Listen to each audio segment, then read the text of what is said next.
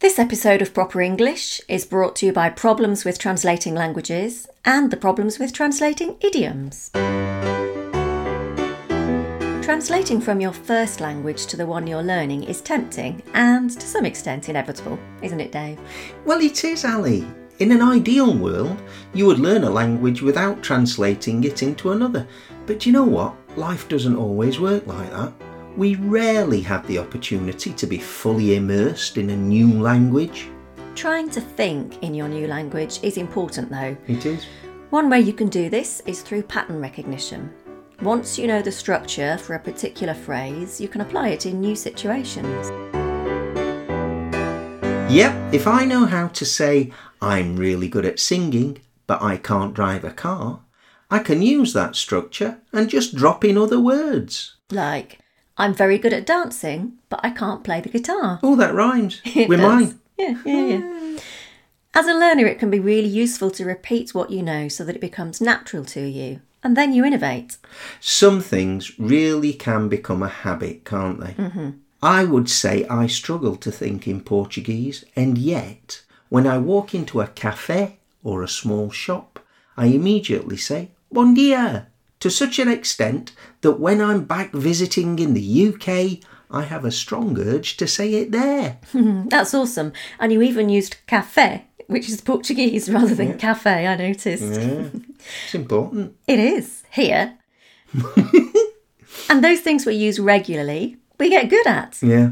It does have its drawbacks too, though. Oh, yeah. Yeah, do you remember ages ago you were having your hair cut and I walked into the barber's and said to the barber and to you, Boa tarde, and he immediately started chatting to me in Portuguese. Oh, yeah. I do remember that.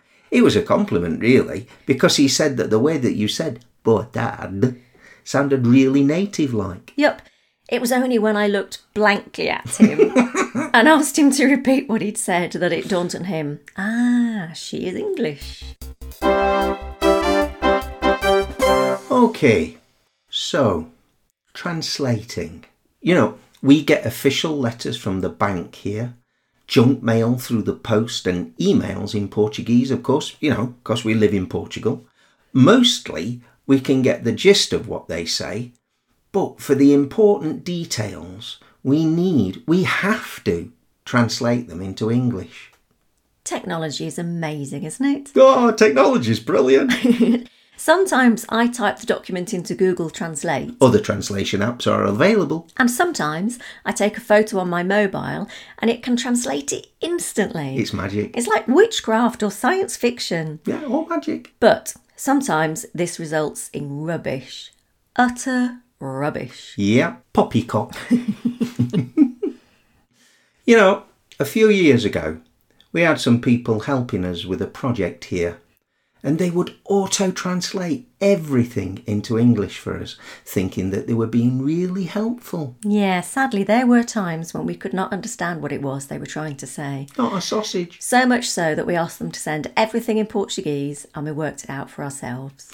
Using Google Translate.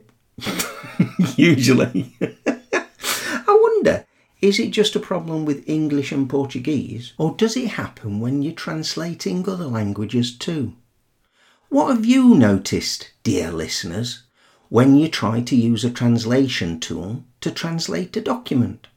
Get in touch with us at Proper English, all one word, at sapo.pt and let us know what funny or annoying problems you've come up against. It is a very good question, Dave. Thanks, Ali. And it reminds me, a couple of years ago, I was teaching a Korean student who was applying to university in Canada. Ah. He sent me his personal statement in English. Now, his spoken English was good, but I was super impressed with his written statement and told him so. Of course. And he said, Really?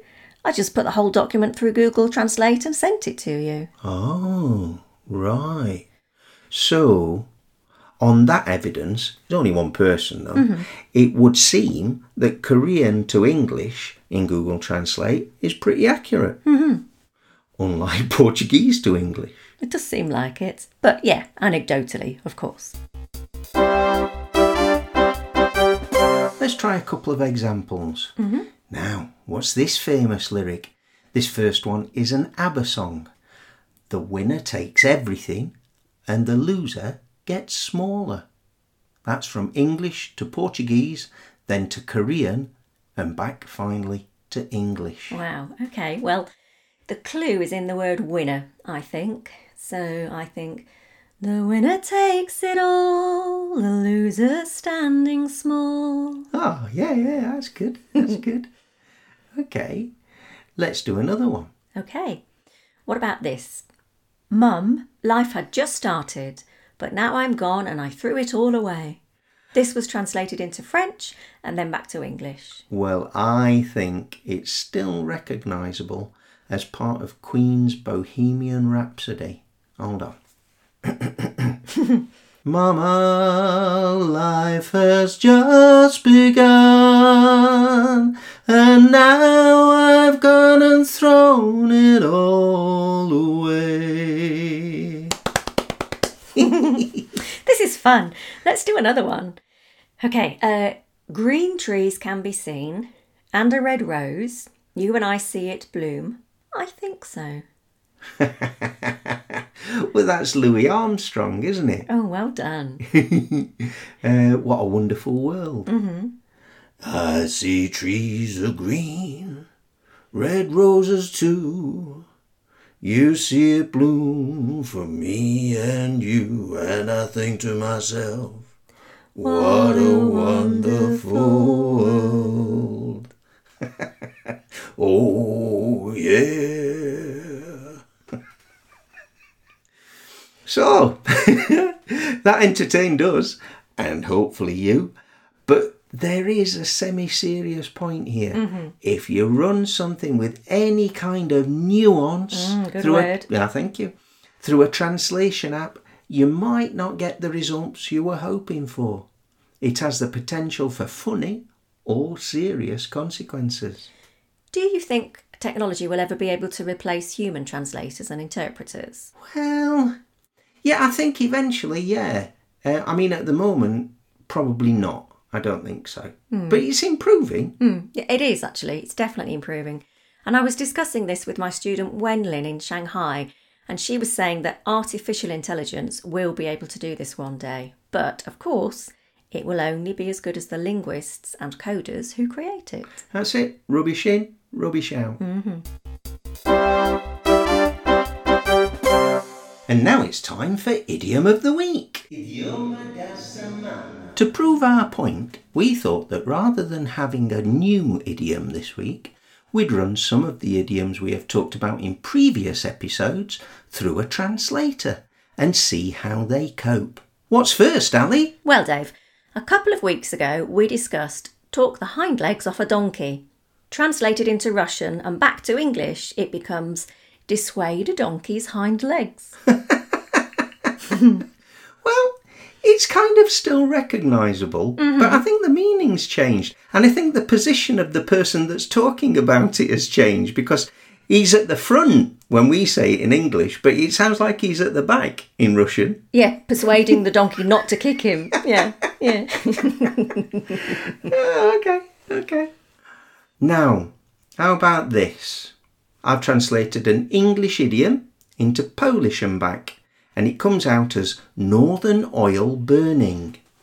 Well, I guess I can work it out, but it's definitely different now. Is it burning the midnight oil from episode 25? It is. Very clever. Have you got another one for me? I have. Go on then. What do you think could go wrong with a storm in a teacup? Okay.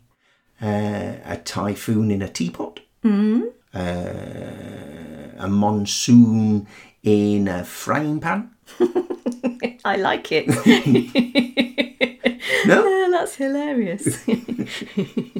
Okay, well, in Bengali, it translates as, when it comes back to English, it translates as storm over a teacup. Well, that sounds like you're arguing over the cup, It does. It's my cup. No, it's my cup. No, it's my cup. Yeah, it's kind of changed, isn't it? But if we use Polish again, we go into Polish and out to English, storm in a glass of water. Ah, right. You see, I've got a feeling that in Polish, that's exactly what the idiom is, a storm in a glass of water. I might be wrong. Maybe my Polish student Maciek might be able to tell me. Oh, yeah, and I can ask Sarah what she Yeah, knows. yeah. Yeah. One last thing before we go. It's not necessarily an idiom, but we have an expression, lost in translation, which is entirely appropriate to this episode. Yes, it describes how the original meaning gets lost when you translate it into another language. That's true. But it also describes how the humour is lost when you explain a joke. Yeah, you joke. Oh dear, if you explain a joke, then the humour evaporates. It goes. And you could also say how the beauty or the feeling can be lost when you explain a poem.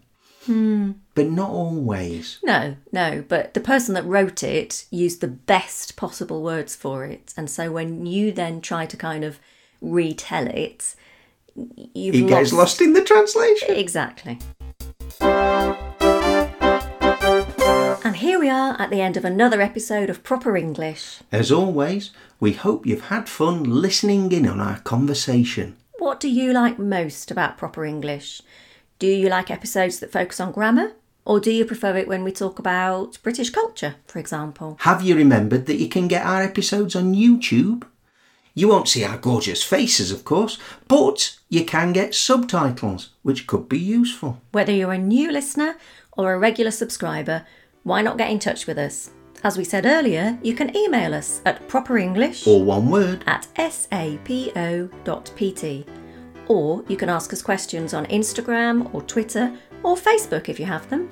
And it's worth bearing in mind that every episode we've done is available out there, not just the latest ones, so you can listen to everything we've ever done as many times as you like. So until next time, it's goodbye from me. And it's goodbye from me too. And thank you for listening to Proper English.